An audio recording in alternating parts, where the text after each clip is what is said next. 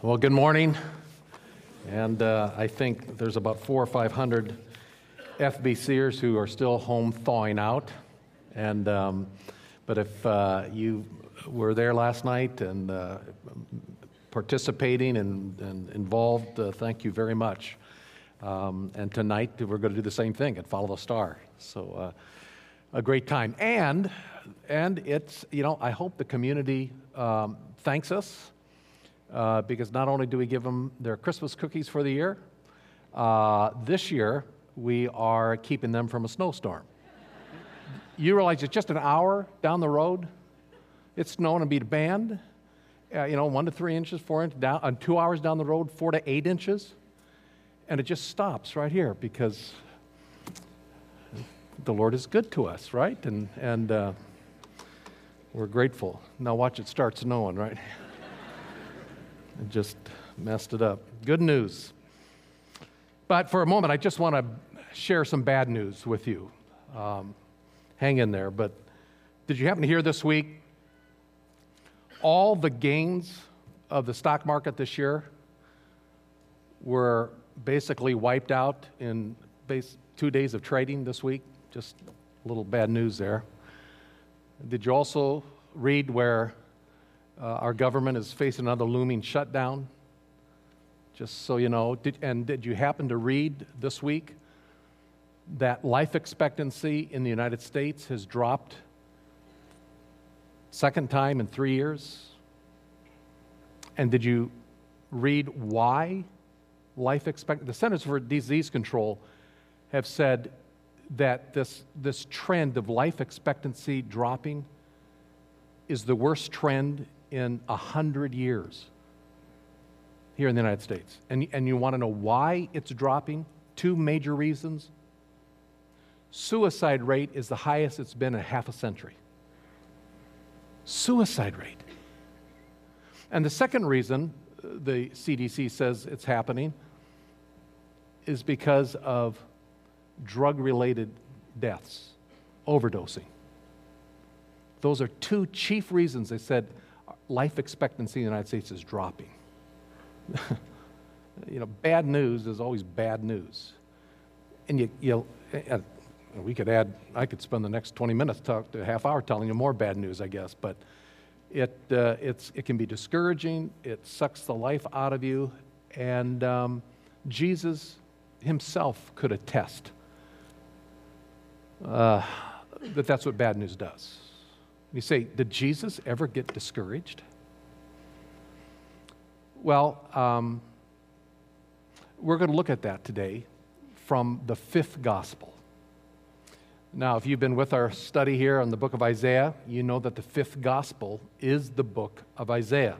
And we just read Isaiah 49 this morning. The 5th gospel, the prophetic work of Isaiah, it encompasses such a massive amount of information related to the coming Messiah, according our Lord Jesus Christ. We talk about his birth. Behold, a virgin shall be with child. It talks about his life. It talks about his death, his resurrection. Isaiah speaks as a prophetic book about his coming again, about a kingdom that he's going to set up. This whole gamut of the life of the Messiah, Isaiah fills us in, plus many other details. One of his favorite words about the Messiah, the coming anointed one, is that he is the servant of the Lord. And we've seen that there are 4 songs that Isaiah wrote, the songs of the servant. The one that we looked at last week and the last one, the 1st and the 4th songs, are songs that are written about the servant. But the 2 middle songs are songs that are sung by the servant himself in the first person. If you noticed as it was being read, it's the servant who is talking this time in this passage. And so I want to look a little more detail on the 49th chapter of Isaiah and this 2nd song of the servant. And I want to draw out the sense of his self-identity. Listen to me, O islands or coastlands. Pay attention, he says. I have something I want to share with you, he says, about my identity, about who I am. The Lord called me from the womb, from the body of my mother, he named me. His self-identity. He understands that he has been raised up for a special purpose. He plays a special role. He has a special name. He's been called to a unique, special mission from his mother's womb. This all began. From the innermost recesses of my mother's body. As I was formed, as I was fashioned, I was named. He says, my birth is no accident. It's been planned. There's a purpose. And it involves a very special gift that he's been given. He says in verse 2, he has made my mouth like a sharp sword. In the shadow of his hand, he has concealed me, and he's also made me a select arrow, or I think some of our translations say a polished arrow. He has hidden me in his quiver.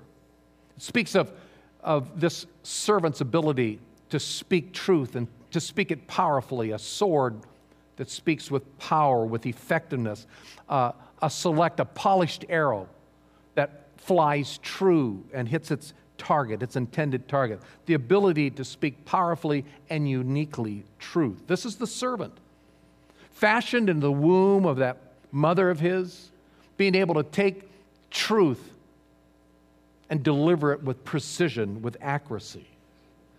And then he understands his role, his mission as the fulfilled Israel. He says in verse 3, he said to me, you are my servant Israel, in whom I will show my glory.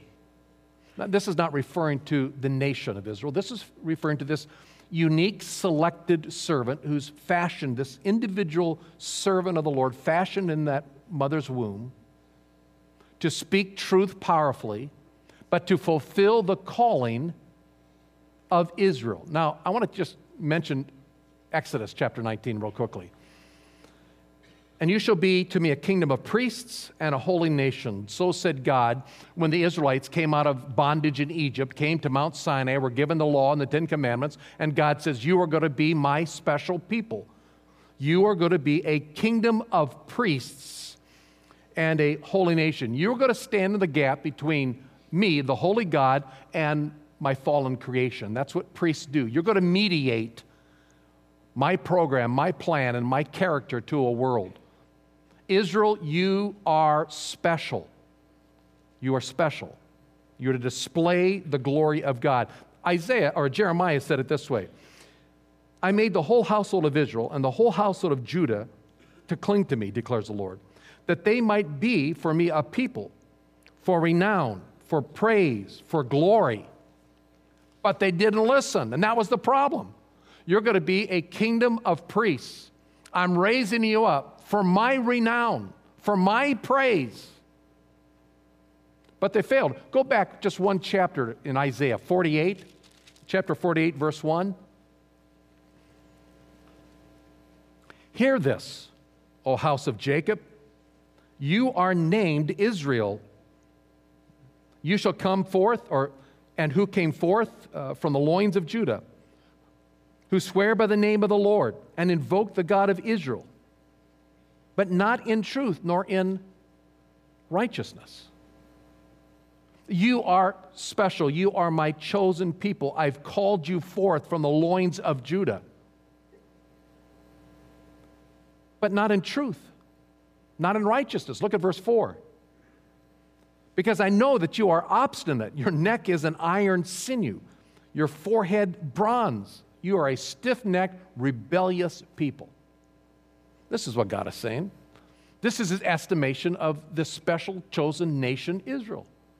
Time and time again, you've raised your hand of rebellion against me. You are a stiff-necked people. They failed. Israel failed in its mission. And so God raises up a servant, a special, unique, chosen servant, uniquely fashioned, given a unique name, fashioned in the womb of his mother, a unique name and a unique calling. I want you to be the ideal Israel, to fulfill all that my plan was for Israel that they did not fulfill. The nation of Israel was not glorifying God. He comes to a servant and says, you are called to glorify my name. Now, before we keep going on in Isaiah, think of the Lord Jesus Christ for a moment. When Gabriel came to Mary, made the announcement, behold, you will conceive in your womb and bear a son, and you shall name him Jesus. Is that not almost word for word of verse 1 of chapter 49? The Lord called me from the womb, and from the body of my mother he named me. In your womb you will conceive and have a son, and you will call his name, I'm naming him Jesus, salvation.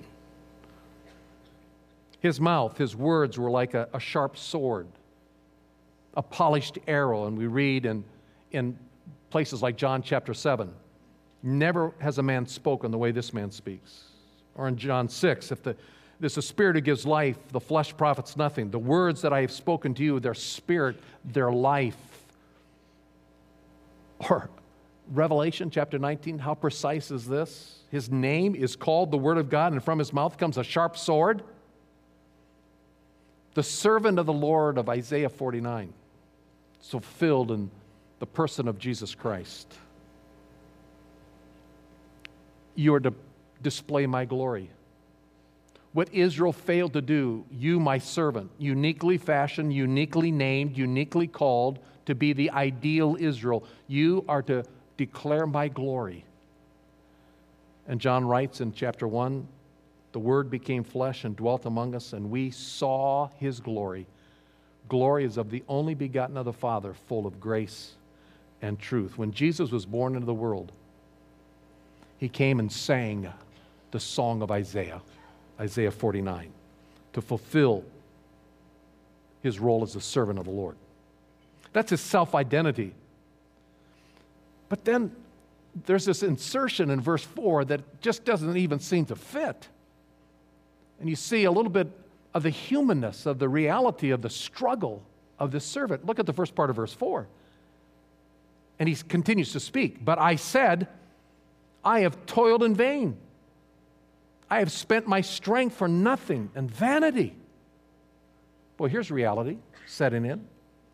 Here's a special servant named and called to be the ideal Israel, empowered, gifted with powerful words of truth, to live out triumphantly?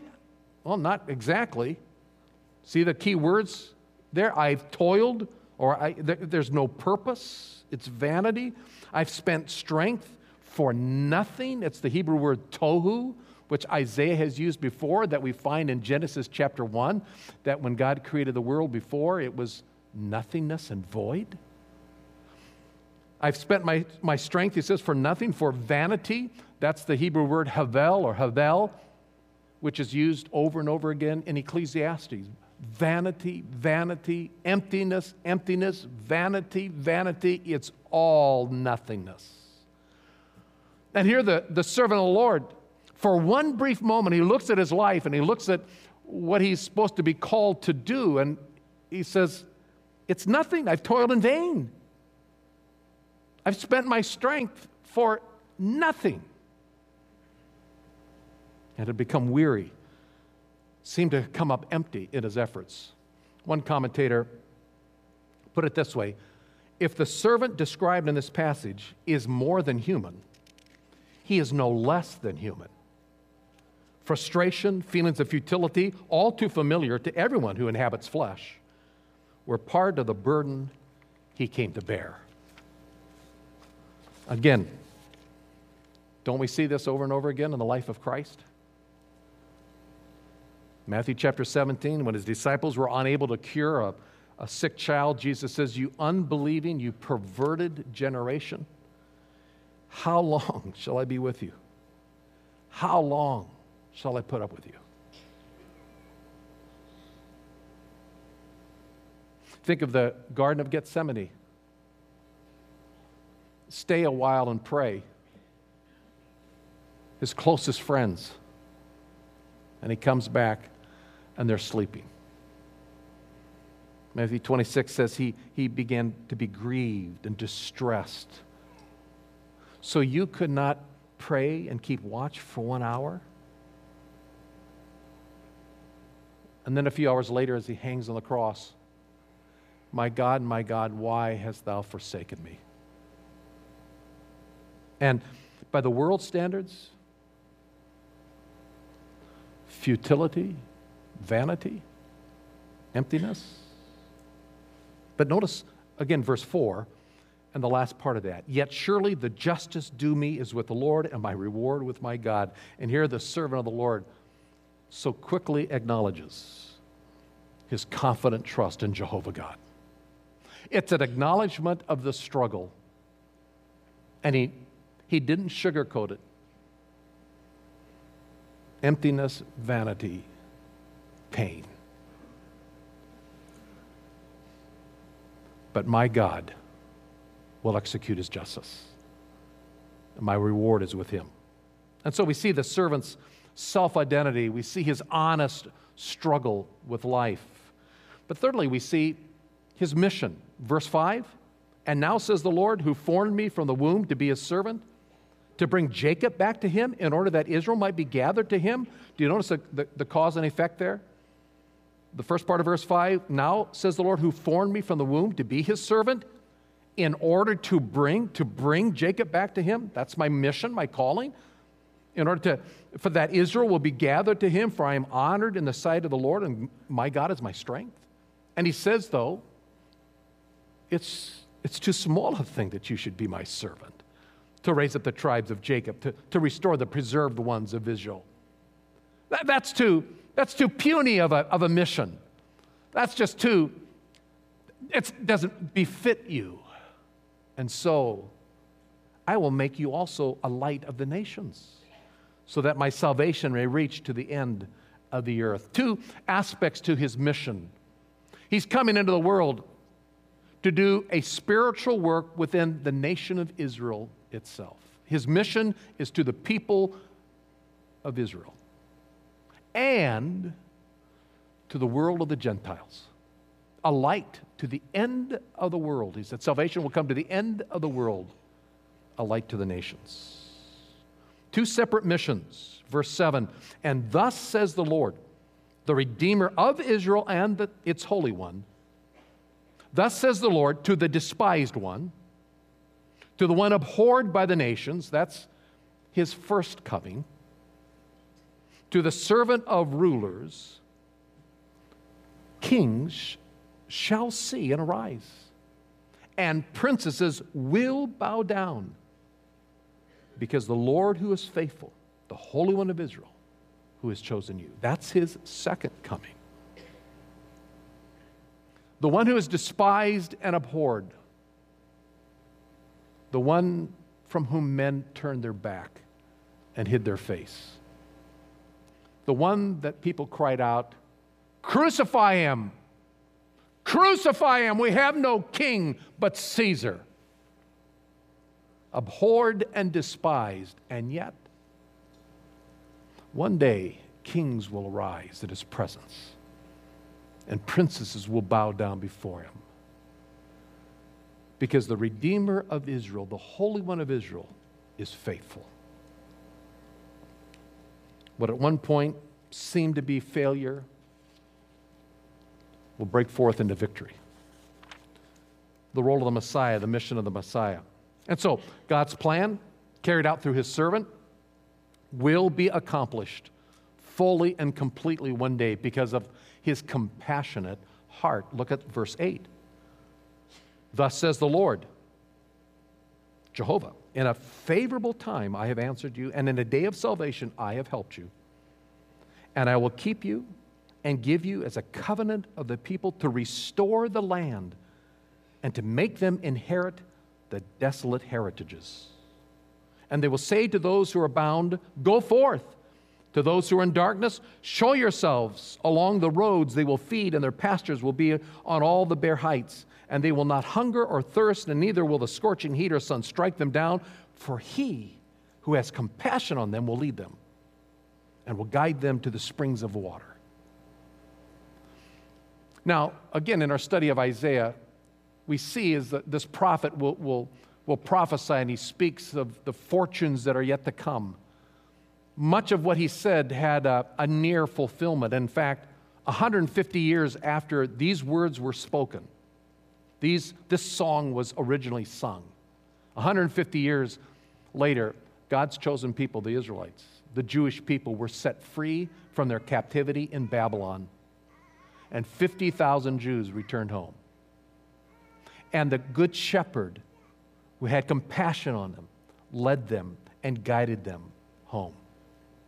Verse 11, I will make all my mountains a road, and my highways will be raised up. And behold, these shall come from afar. And lo, they will come from the north and from the west and from the land of Sinim.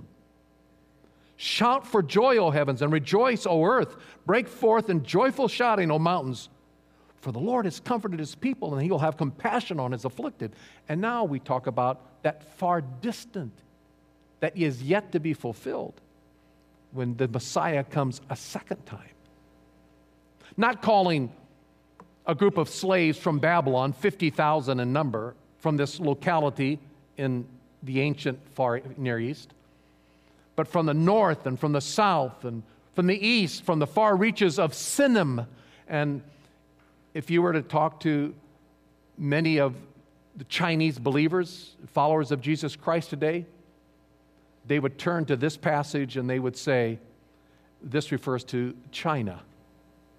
And indeed, some of the commentators believe the etymology of this word, Sinim, does in fact point to some far eastern place, possibly China. In fact, Franz Delitzsch, who's an old 19th century Hebrew scholar, that's his take on this, that this is referring to places in China.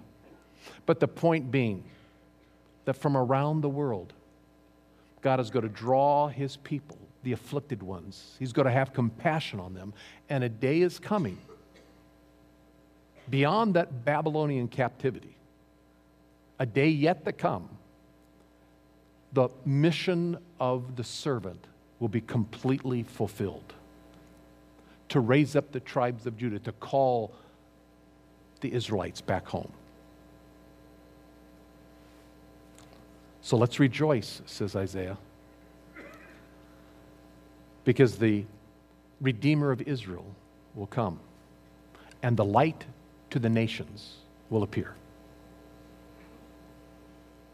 8 days after Jesus was born, you remember the story? Mary and Joseph did what good Jewish parents would do, and they took that little baby to be presented to the temple. And there was an elderly man there by the name of Simeon. And Simeon takes that little baby in his arms, Luke says, and he says, now, Lord, you are releasing your bondservant to depart in peace. I can die in peace, according to your word, for my eyes have seen your Yeshua, your Isaiah, your Jesus, your salvation, which you have prepared in the presence of all peoples, a light of revelation to the Gentiles and the glory of your people Israel. And holding that little baby, Simeon sings the song of Isaiah 49. What Isaiah had prophesied over 700 years earlier was beginning to be fulfilled. The child was born to the virgin, and indeed his name was Emmanuel. God is with us. The servant of the Lord had come to provide salvation for the people of Israel and for the whole world, to the end of the world. There are so many things, I think, in this passage that if we took time, if it was cool to do that here, we would now break up into small groups, turn your chairs around and come up with 10 things in this passage. And then I could go home and eat and take a nap. But since we don't do that here, I'm going to share with you 3 things that just, to me, are astounding in this passage. 3 things that stand out. Here's the first one. We need to embrace the truth that God's faithfulness is to his people, Israel. The servant was called to raise up the tribes of Jacob, it says, to restore the hearts of Israel. And in spite of their sinfulness, in spite of their stiff-necked rebellion, in spite of the centuries of the high-handed fist in the face of God that says we're going to do it our way, over and over and over again, you see this faithful heart of God who's true to his word, to his promises that were unconditional. No reason. I mean, there's no reason why you would not do verse 13, shout for joy, O heavens, and rejoice, O earth.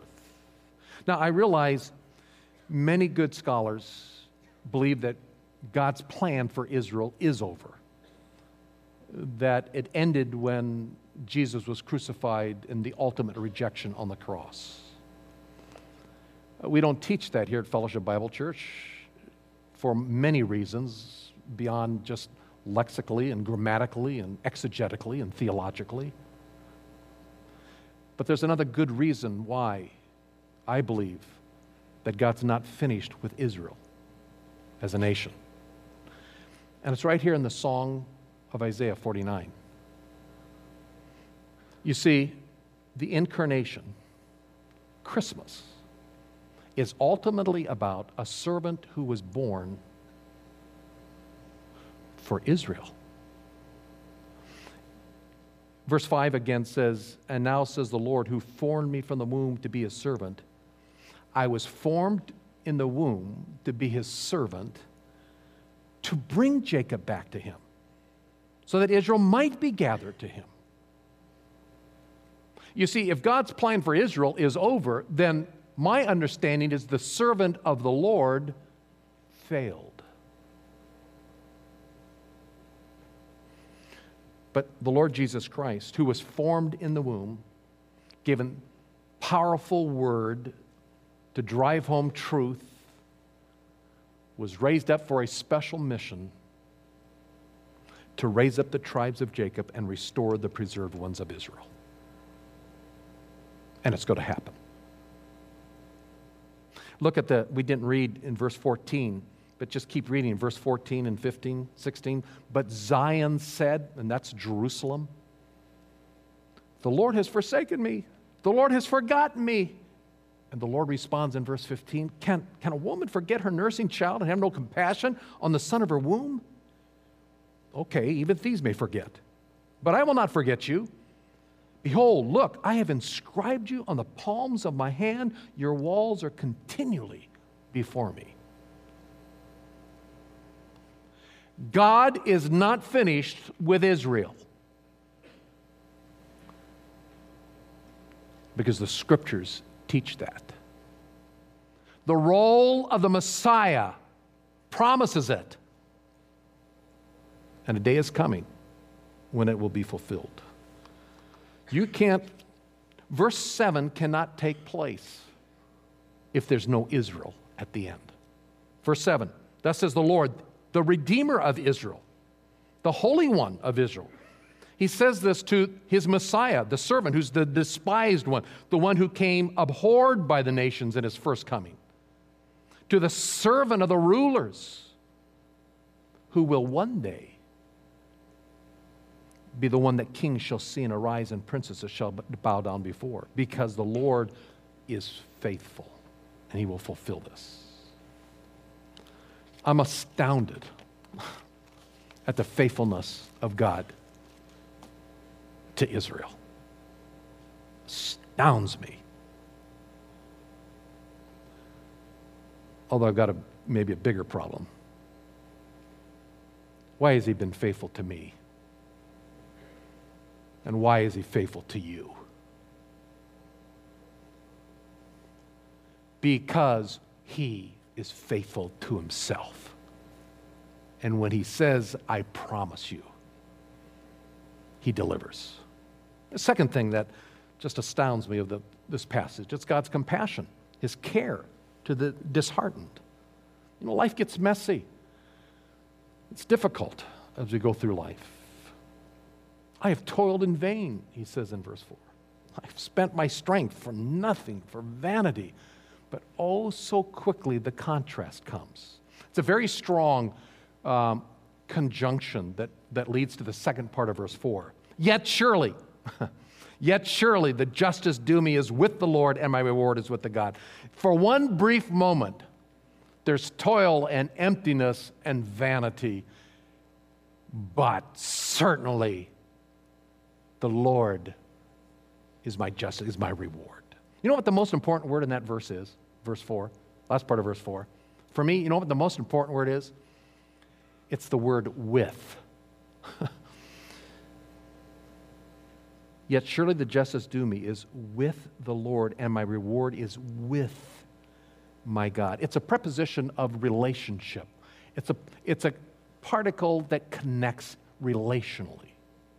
Randy Alcorn reminds us, in our time of suffering, God doesn't give answers as much as he gives himself. J.I. Packer, in his classic work, Knowing God, writes, "It is often the case, as all saints know, that fellowship with the Father and the Son is most vivid and sweet, and Christian joy is the greatest when the cross is the heaviest."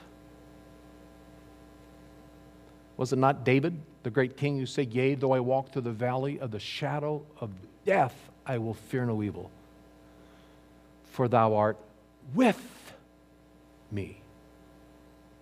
Not some distant God that deists would claim is out there somewhere. He's with us. He is Emmanuel, God with us. And we may not feel that way every time, but we can believe it.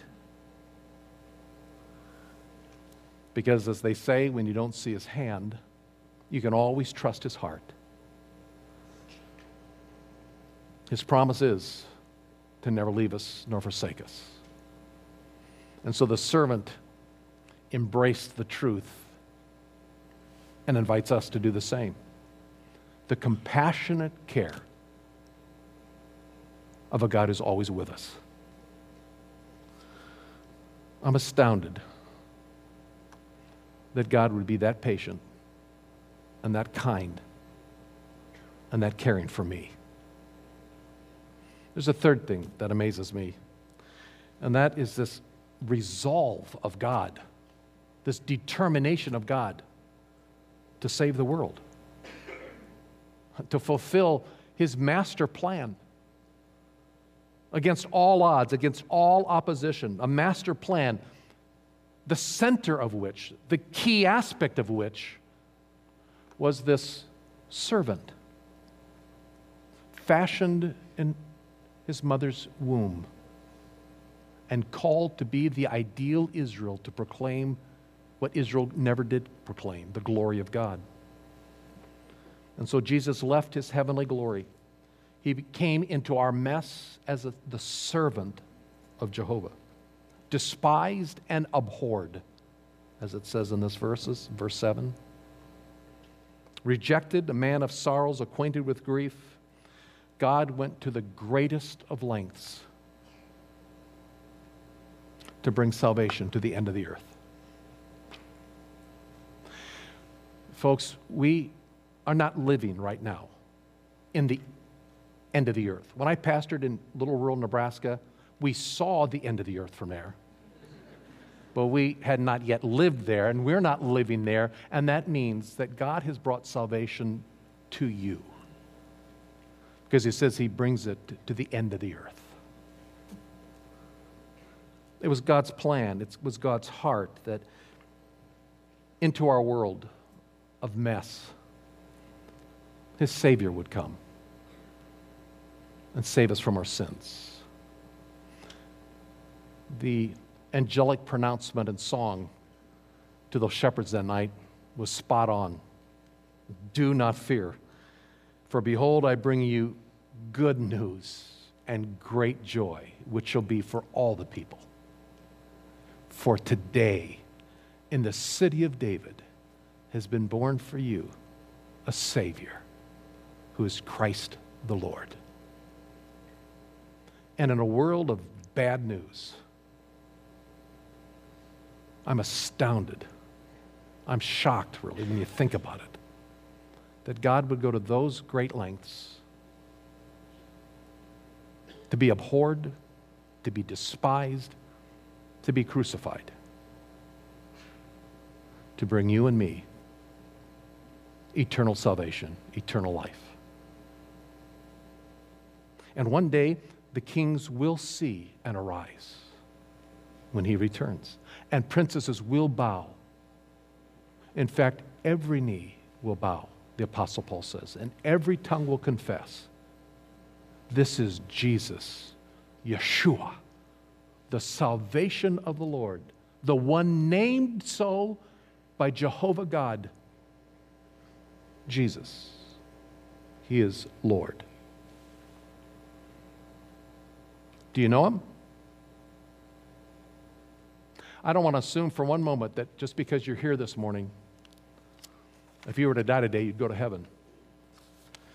And I hope you don't assume that either. Because being here this morning, volunteering at Follow the Star, baking cookies, giving half your wealth to the poor, or obeying the Ten Commandments will somehow get you in right with God. It won't. Because the Bible teaches us our sins have separated us from a holy God. And a great chasm exists between us and Him. But in love, and in this marvelous plan, He sent His servant into the world. And Jesus Christ came for the express purpose of paying the penalty of our sins, of bridging that gap that exists between us as sinners and God who is holy. And on the third day, after dying for our sins, He rose again. It proved that every sin we've ever committed and will ever commit was paid for in full by the Savior, Jesus. And so all we have to do, the good news to be proclaimed today, is if you want to have absolute assurance and total assurance that if you were to die today, you'd go to heaven. The good news is you receive that free gift by simply believing that this is true. Isn't that amazing? I'm not going to ask you this morning to get out of your seat, walk an aisle, come up to the front, say a prayer. I'm not going to ask you to give money to a special account or do anything to enter the gates of heaven. I'm simply going to invite you right now, trust Jesus Christ. He died for you. He rose again. He's the only means of eternal salvation. Do you believe it right now? And if you came here today, we're thinking some other things, I'm inviting you to transfer your trust right now off of all those other things and put them on Christ. And I guarantee you, and from the authority of God's word, God promises you He gives you the free gift of eternal life right then, in that moment, forever. Because He's a compassionate, great God. Would you do that today? And will you today pray for those thousands of people who will be coming even tonight to hear maybe for the first time the good news? Will you be willing to commit in this Christmas season to pray and maybe talk with one person, a family member, a friend, a coworker, a neighbor, and share the good news of Jesus? Let's pray. Father, You have named Him Yeshua. Isaiah, the salvation is of the Lord. Jesus, because He will save His people, and the ends of the earth will bring salvation. I pray, Father, if there's anyone here today, that You would be working in their heart. They don't know yet where maybe they will spend eternity. May You open their heart to receive by faith this good news, and forever and eternally be changed. Thank You for this season. Thank you for what it means to the Jewish people, though they don't know it, what it means to the ends of the earth. May we proclaim it. In Jesus' name I pray. Amen.